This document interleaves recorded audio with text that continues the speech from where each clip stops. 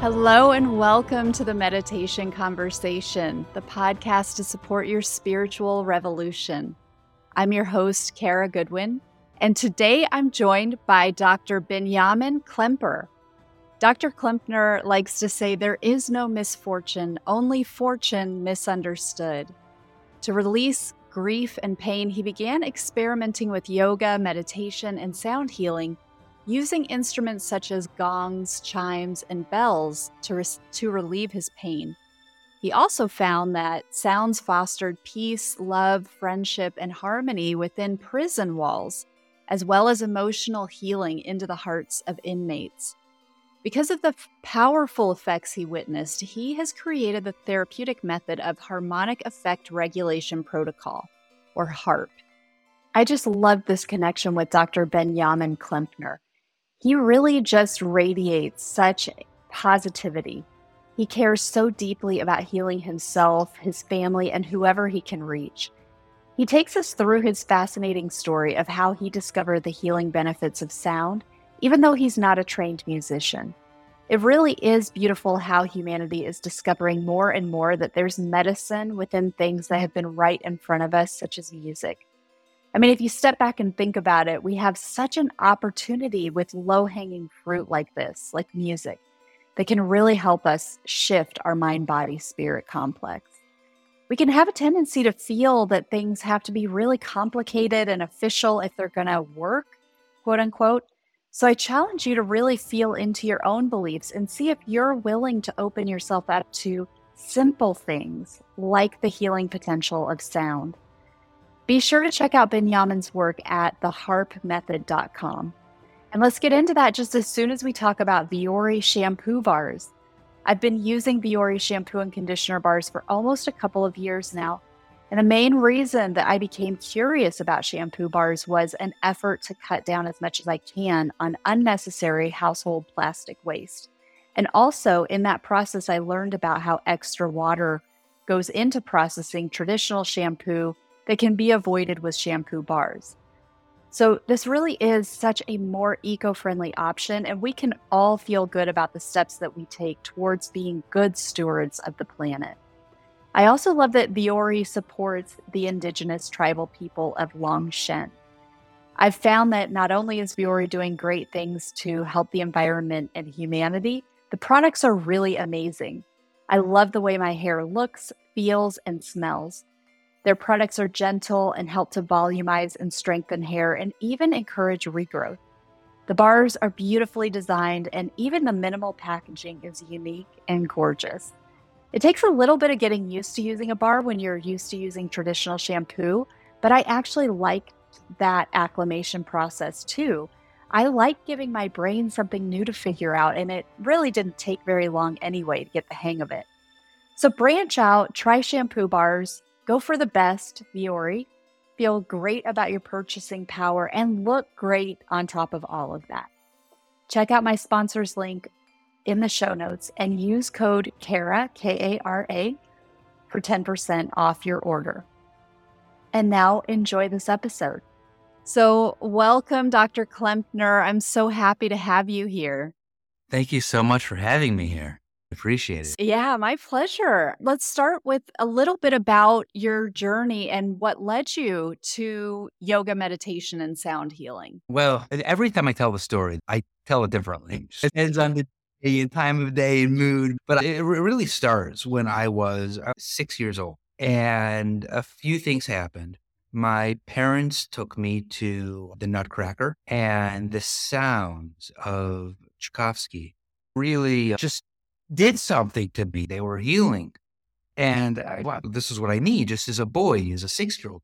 Wow, Tchaikovsky, there's something, a healing. And I was 6, so my mind wasn't developed enough, obviously, to understand it. But I knew, wow, this is something my soul needs. There's coming home here. The sound, it was a coming home.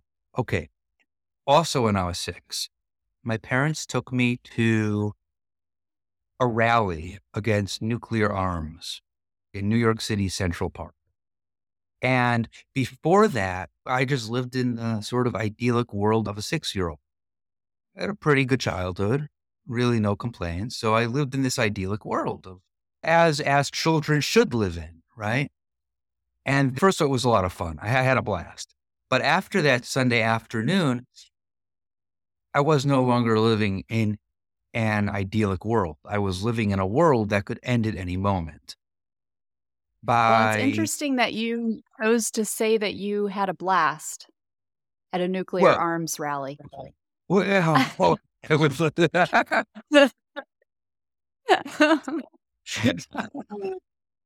yeah. So Noted.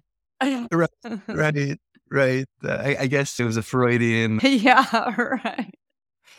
but it was a lot of fun because people were out there and had signs and protest signs are so artistic, many of them. They're really an art form in and of themselves. There should be a museum of just protest signs, picket Yeah. signs, protest signs. There's some of them are so creative and so Mhm. brilliant and ingenious that people should collect them and somebody should make a museum out of protest signs. No, I love that idea. That's awesome. it's my world changed because after that, because as much fun as the rally was, when I got home, it began sinking in that, whoa, like what was this rally about? Yes, it was fun, but what was it about? It was about this concept that the world could end at any moment because of some men in some office in some places in the world that don't know me and maybe don't care about me. For me, even though I was only 6, it was really a turning point. And it indicated in my mind and soul, heart, that something needed to give, something needed to change. And then a few years went by, and I can't say my parents are really so into music, but my mom, when I was 11, she started getting me into the Beatles and into the Who. And from there, I got into Jefferson Airplane and the song, what's it called? But anyway, it was, these are songs. So this music spoke a message that I needed to hear, especially Joan Baez, Joni Mitchell, Crosby, Stills and Nash, Linda Ronstadt, Bob Dylan, obviously, and Simon and Garfunkel. So these sounds were sounds that I needed. Then I got into the Grateful Dead. And the Grateful Dead has just a lot of just cosmic sounds. But what I really enjoyed about the Grateful Dead was the drumming. It was really their percussionist, Mickey Hart, and their drummer, Bill Kreutzmann. And they would essentially make a drum circle and use all sorts of rhythm and beat and percussion sounds to create something that was just amazing. And a few things I noted, and I wrote a lot about this in my doctoral dissertation, that when I was at dead shows on psychedelic substances or even on cannabis, and I went totally in a sober state, it made very little difference. It made very little difference because the sound, the beats, the rhythms, once you get into them and you start moving your body, and you're moving your body in sync with the frequencies and the vibrations. And so it's not really you're moving your body. That just occurred to me just now. You're not moving your body. The sounds are moving your body. You are just allowing your body, you're giving your body permission to move with the sounds, with the frequencies, with the rhythms. And then, of course, it's not just your body that's moving, meaning like your arms and legs, right? It's your cells that are dancing also, your molecules, and even down to the atomic level. Your protons and neutrons are in sync with the rhythm. Vibrating and yeah. Yeah, Mhm. vibrating and flowing in sync with the rhythm. And there was a real healing that would occur. And I didn't quite get it until years later. Like just now skipping like 30 years, I have a son who has paranoid schizophrenia. And I got it in my mind that I'm going to experiment with sound because we were trying all sorts of things like tinted glasses with certain types of tints and different strains of cannabis and just whatever we could think of, we were trying to help him. And I got it in my mind, well, I'm going to order from Amazon a steel tongue drum because they're very melodic and very easy to play. And I'm not a musician and I don't know how to read music, and I'm not going to learn an instrument that takes a long time to learn when I need something that I can learn in 5 minutes so that I can help him right away. So I got this steel tongue drum and started playing it, and it really calmed me down because it was nerve-wracking having a child in the house who is suffering from paranoid schizophrenia. And then I have younger children and who were afraid. And it was really in a very unenviable dynamic. And I just felt so mindful just with one knock on this steel tongue drum. It was like instant meditation. It brought me to a state just almost instantaneously where I could relax. I could focus my mind. I could feel respite even in a storm of craziness, chaos. And at around the same time, I had gone to University of Montana in Missoula.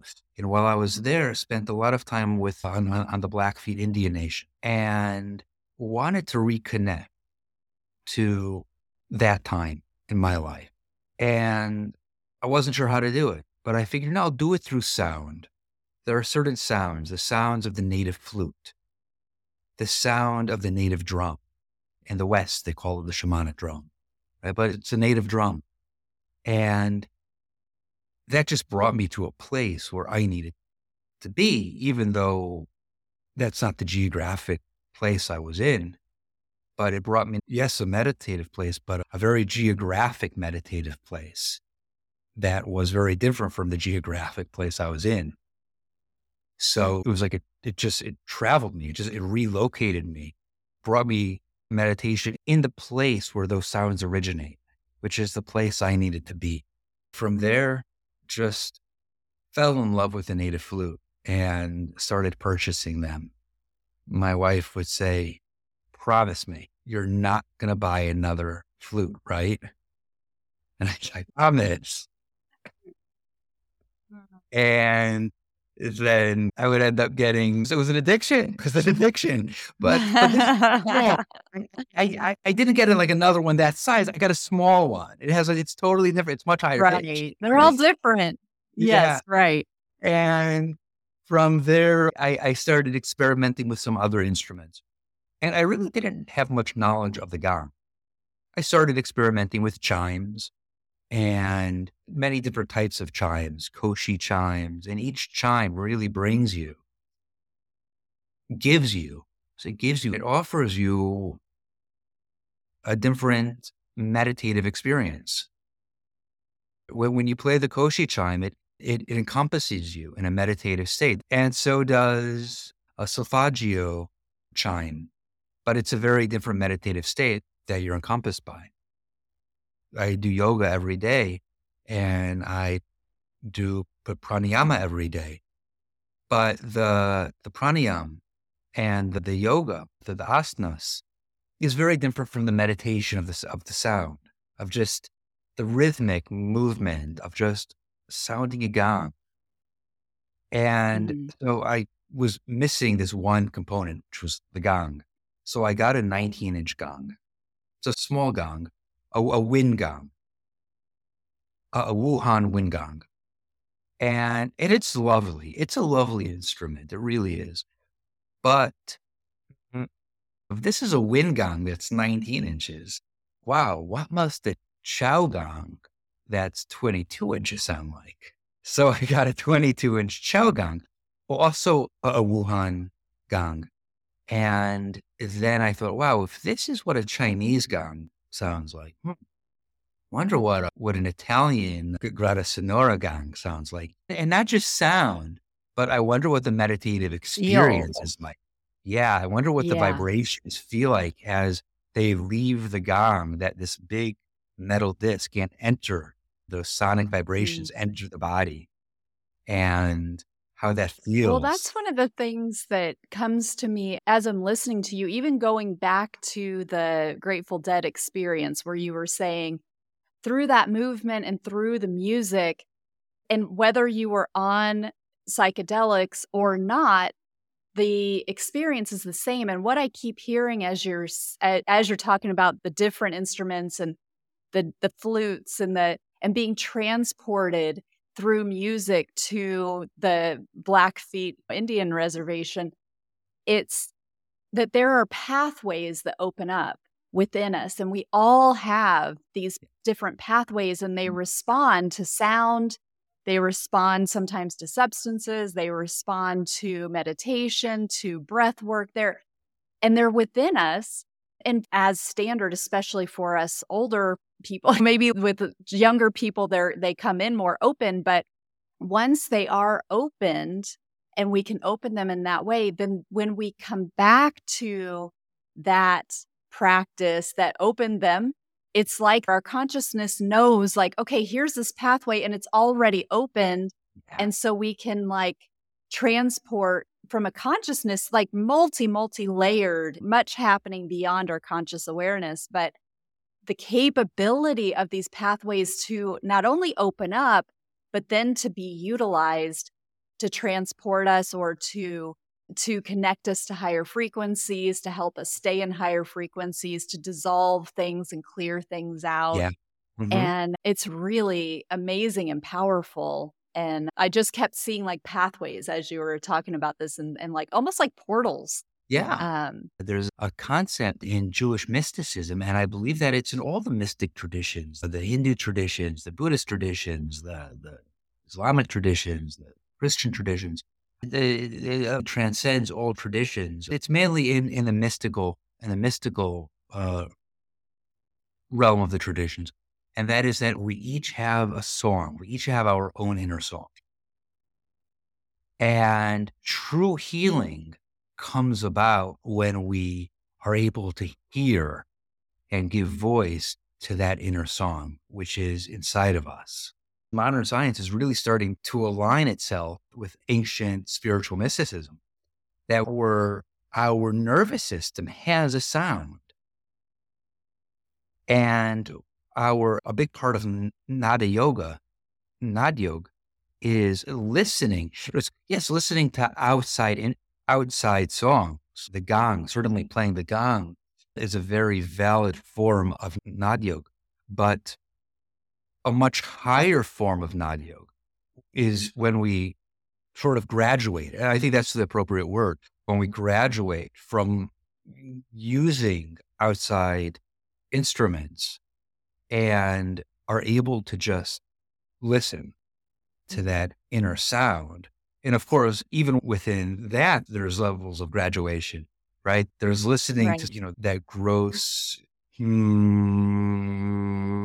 humming sound that we sometimes hear in our right ear, especially when it's really quiet, right? And, when you're just graduating off of a gong, so that's not at all a gross sound. That's a very subtle sound. Then there's again graduating from that, where that itself becomes a gross sound, right? To a more subtle sound within that sound. Yes, refined. Yes, Refinement. layers and where you're listening within.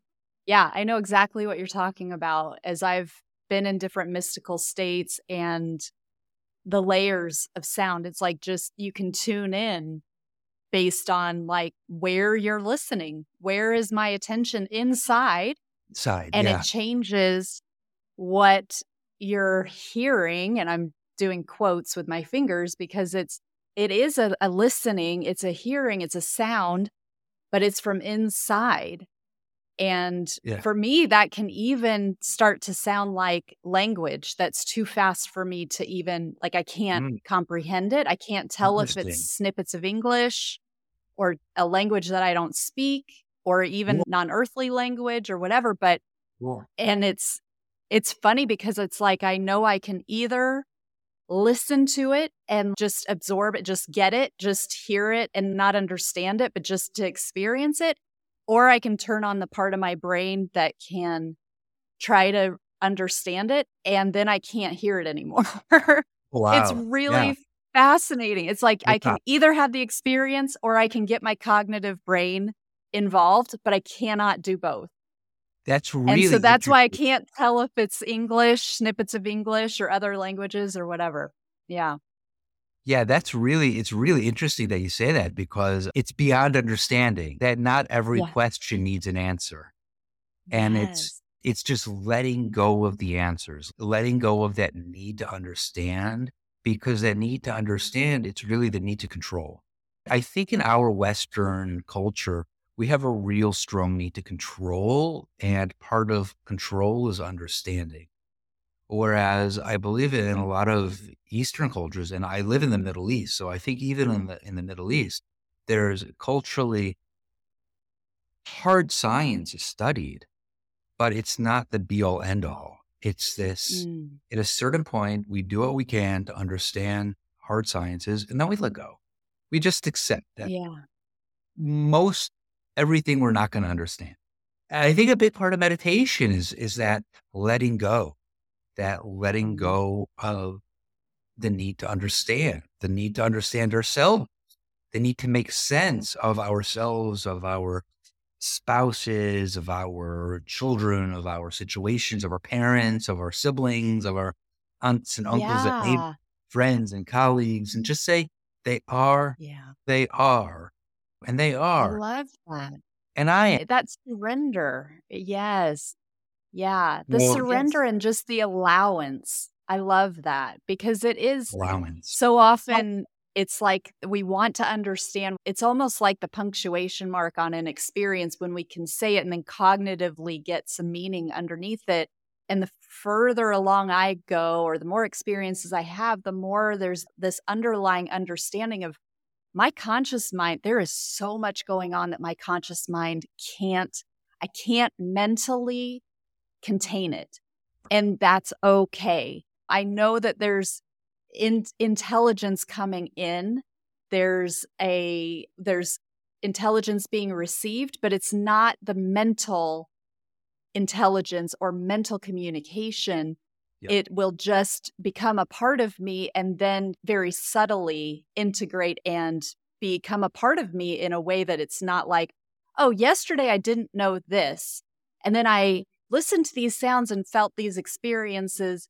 And then now I can do this, or now I understand this. It's not so black and white. It's No. just a layered and gradual and so much beyond the mental acuity.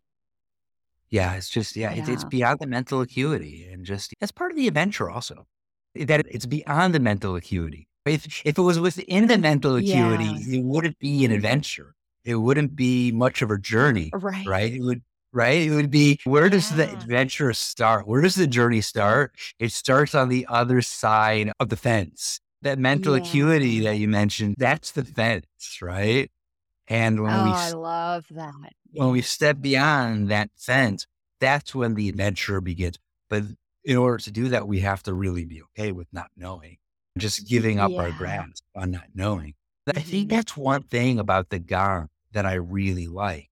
That even with, say, a tuning fork, okay, it's tuned to a certain frequency, and it might sound very nice. I enjoy listening to the sound of a tuning fork or my solfeggio chimes. If I hit a solfeggio chime, I know exactly the frequency it's going to make. Depending on the mallet, I know exactly how it's going to sound, more or less, especially a tuning fork. Mhm. If you hit a tuning fork, you really know exactly the sound it's going to make. Yeah. If you play the gong, you hit the gong, it's literally never going to make the same sound twice. Oh, You never wow. know what sound it's going to make. And if you hit it in one spot and then you hit it in another spot, it's not like, let's say a piano, okay? Mhm. A piano. If you play one key and then you play at a certain interval another key, and then you hit another key, you know what the outcome is going to be of all three keys being played during that time in that interval. That's how music gets written. And we know, that if you play a piece of Bach, it's going to sound consistently like Bach, right? So you have like a musician like Yo-Yo Ma who really allows the music to run through him, right? So Yo-Yo Ma is really maybe stepping out of the way. He's stepping out of the way. And Bach is really he's really an empty conduit, right? Or like Joshua Bell, right? He's just like an empty conduit for the music, right? And that's what makes them so great, is that not only are they great musicians, but they've transcended that musicianship to just being empty vessels that are able to just allow, at a certain point, Joshua Bell is no longer Joshua Bell. He's Johann Sebastian Bach. And same with Yo-Yo Ma, right? And many others, but they're just the two that are coming to mind. And it's also different because they went to the best academies, the best training. the best training. My 3-year-old plays the gong so lovely. Just the one rule: don't hit it too hard, because then it's not going to make it a nice. But that's the one rule, and don't touch it with your hand. And no matter where you hit it, it's going to sound differently every time you play it. You have an idea based on the mallet of where you're trying to go, but it becomes like strategic improvisation. And it's really about just letting go and like releasing the sound. Yeah. Well, it's interesting how it's received as well, because I've had experiences with people where somebody's playing a gong and there's a room full of people. And for some people, it's like I remember one of my friends like almost had to leave, felt so anxious. And she's experiencing the same thing I'm experiencing, and I'm feeling a cleansing. And for her, it probably was cleansing, but it was just an unfamiliar feeling of like things are rising and I don't know what to do with that. And it's difficult to release it just because she doesn't really know what to do with it, but she can just feel this response. But it's this alchemy that happens that is individual, Well, that's really interesting that you mentioned that, because I was just reading this morning about Tibetan medicine. And it's really interesting because as I was listening to you tell that story, I was just wondering about the facilitator of that gong bath and what their intentions were, what mallets they were using, what was their state of compassion for the people they were playing for. How tuned in was that person who was playing? And I'm not being accusatory. At least I'm not trying to. I'm just scientifically, as a practitioner, just pondering where they were when they were playing. What state were they in? How aware were they of the people they were playing for? What I was reading this morning about Tibetan medicine just really struck a bell. It said the premise of Tibetan medicine, and really all medicine, is compassion. That the practitioner needs to be compassionate, have compassion for the patient. And if there's no compassion, there can be no medicine. And where there's great compassion, there's great medicine. It really doesn't matter how much experience, in a sense, the practitioner has. What really matters in that way, and yes, it does matter. Obviously, it does matter. But what matters even more is the degree of compassion. Obviously, the practitioner needs to know the skills of the trade they're plying. Otherwise, they're going to do harm. But once they have those skills, I think and based on what this article about Tibetan medicine was saying, once the practitioner has solid skills, the most important thing at that point becomes the degree of compassion they're able to have for the person they are treating. Oh, interesting. Yeah. Yeah. That it's all connected, right? Yeah. It's every person that was there lying, receiving, the practitioner, everything, the gong itself. As you say, what different size the gong is and how often it was a pretty intense, like one ring after another and it builds and builds. So that can lead to a pretty intense experience. Very, but it's so interesting. I was playing the gong for a group of teenage girls who are at risk, just acting out behaviors, acting out with drugs, with sex, whichever way they could think of acting out. But it's coming from pain. Their school invited me to come and play for them. And the principal was sure that these girls were going to walk out after about 2 minutes. It wasn't going to be for them. And they all stayed. Actually, that's not true. A few girls left because, again, it just got to be too emotionally charged, the sounds. But then And this is just with the gong? It was just the gong. But then after I finished playing and we were processing, those girls who left came back to process. And the principal of the school was just blown away. Like, it doesn't happen. These girls don't do that. It's not cool. Like, what's happening? Well, anyway, so the second time that they invited me back, I before I began playing, I said, listen, if any of you want to walk out at any time, just please, like, don't feel like you need to stay. Just, walk out.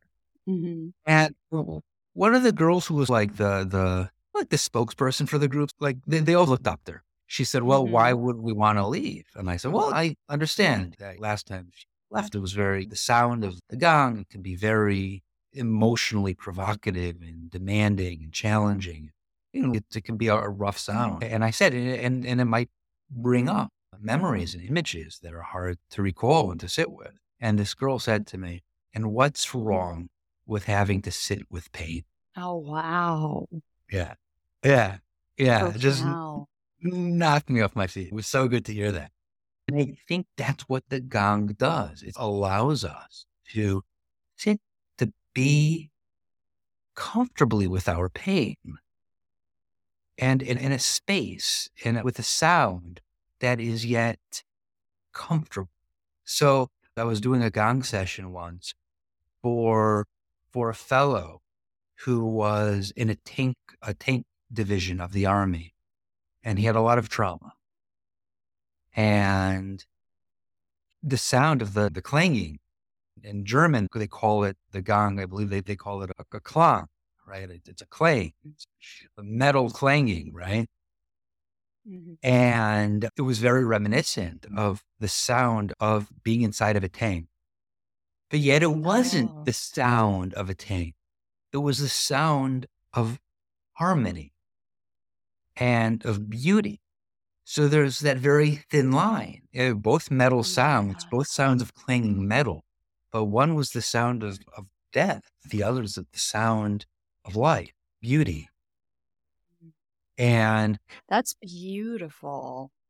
Living in Israel, I really love doing work that brings Israelis and Arabs together. And another time I was playing for an Arab fellow, and he had been shot by a helicopter. And of course, the helicopter is full of sound, right? And the sound of that gong was very reminiscent to him. It brought him back to a place where he always tried to avoid, the place, that internal memory of that helicopter ship coming in and firing its machine guns, and it's the sound of the chopper, and yet a very similar sound, but a sound of healing, a sound of healing. And it really transcended boundaries, because it's just, well, what can I say? It was a very beautiful experience. And I have this theory that, so there's a psychiatrist, you might have heard of him, he's very well known, Bessel van der Kolk. He's from the Netherlands, and he's located in Boston, and he has done a lot of wonderful work. And he wrote a famous book called The Body Keeps the Score. And yes, I do know that book. Okay, sure. It's a very well-known book. And so what he wants to argue is that every cell of our bodies has a memory of the trauma, that whatever trauma we incurred.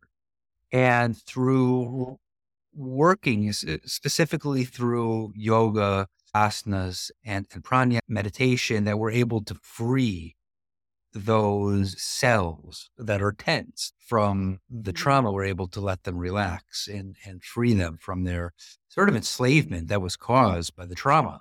I want to say something similar, that every traumatic experience we incur And the same is true of joyful experiences also. But every experience we endure, traumatic and also joyful, has retains its memory. It is associated with a sound. Almost everything has a sound associated with it. And Mm. something that's traumatic, so we retain that sound in our memory bank within our ear. And if something's Mm. joyful, we retain those sounds within our tympanic membranes, cellular memory bank. Well, And it all goes together, right? Because it's yeah, all layered, all of our senses.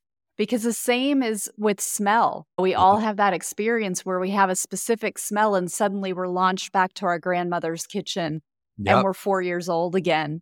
yep, Or when obviously seeing something can trigger, if it looks like something traumatic that we've experienced or something joyful, we immediately launch back into that memory, our personal memory. So we're so multi-layered, and sound absolutely fits into that layer too, and it's happening beyond our conscious awareness. So I'd love to know how all of this fits into your HARP method. Can you talk about the HARP method that you sure. developed? Sure. So the HARP method is based on my experiences working with prisoners. And there was a park in Tel Aviv where all of the drug dealers hang out and the prostitutes and the Somalian refugees bring their families there. And that's bizarre because you'll have Somalian refugees having a picnic next to a few businessmen who got out of work and came to the park to get crack, and they're smoking their Oh, crack. wow. And then prostitutes who are walking around, and then you have like little kids playing on the seesaw. Yeah, Um, wow. yeah. And a friend of mine who also has a training in social work, he said to me one day, let's go to this park with some of your instruments. Bring some Native American flutes, bring a gong, bring some Tibetan singing bowls, and let's just have fun. Let's Mhm. just do our thing at this park. And I said, yeah, let's do it. And so we went and we spent a long time there. And a lot of the experience that I just got from there or in the prison, basically just using sound. And like I just said, we have all of these sound memories stored, not just in our mind, but also on the cellular level of our tympanic membrane. And again, this is just my theory. So it's not been Mhm. scientifically tested, but I've seen the effect of it enough times to believe that it's a valid theory. And when we play certain sounds that are meditative and calming, relaxing, and healing with compassion, so we allow the traumatic memories to arise, but in a way that's safe for the uh, client to hold Mm. and to look at and to examine and not even to dismiss, but to integrate, to become Mhm. stronger people. Because what a shame to dismiss a traumatic memory. Like that trauma is there for us to grow. And so when we play these sounds, the client is able to really take memories that they might not have remembered for 20, 30 years and go to a better place in their own lives. Yeah. And not just remembering trauma also. Sometimes a client remembers something really positive. I had a client who was Somalian and he never recognized or remembered any happy memory of his childhood. He didn't think he had not one happy memory from his childhood.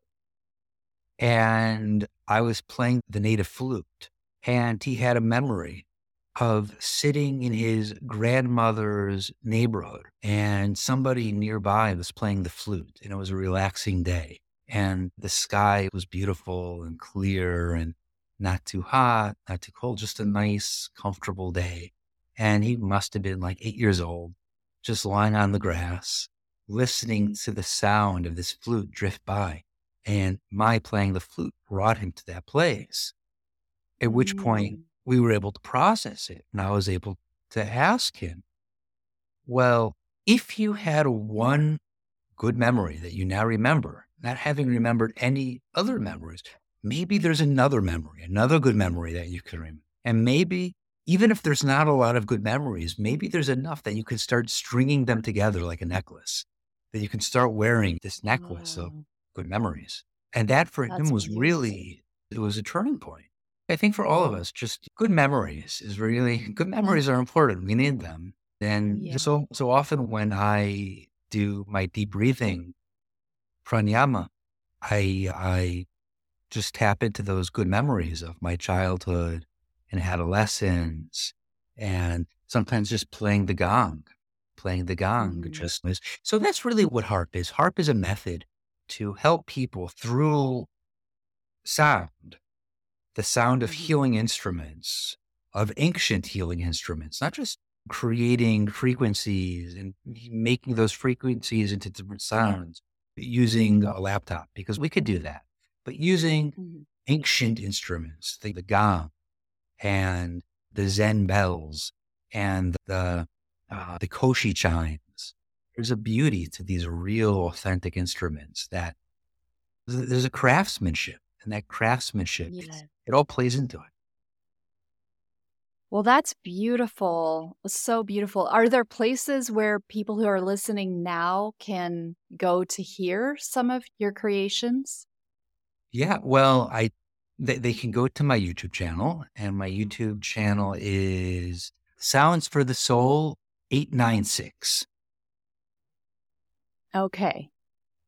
I just started a podcast, which is called the Sound Therapy Podcast, and they can go there, the Sound Therapy Podcast, and they can go to theharpmethod.com. And Oh, theharpmethod.com is really specifically for therapists and coaches that want to receive training in this method. Through theharpmethod.com, I am also in the process of launching a database where people will be able to find a therapist who can offer this method, can find a therapist who they relate with. oh, oh, that's amazing. Wow. Well, thank you so much for your time today. Thank you for everything that you're doing to use sound to help people. And then just also the embodiment of who you are and what is shining through you. I personally have just really cherished this hour that you and I have had together. So there's clearly so much inner work that you've done over the course of your life that's just bringing in and radiating out such positivity and divinity. I really have enjoyed our time together. Thank you so Oh, much. I really appreciate the opportunity to be on your show. So yeah. Thank you so much, Kara. Thank you. I hope you enjoyed this episode. I'd love to ask you for one quick favor, and that's to share this episode with one person who you think will benefit from it. Let them know you're thinking about them by sharing this episode with them right now. Thank you, and I look forward to the next meditation conversation.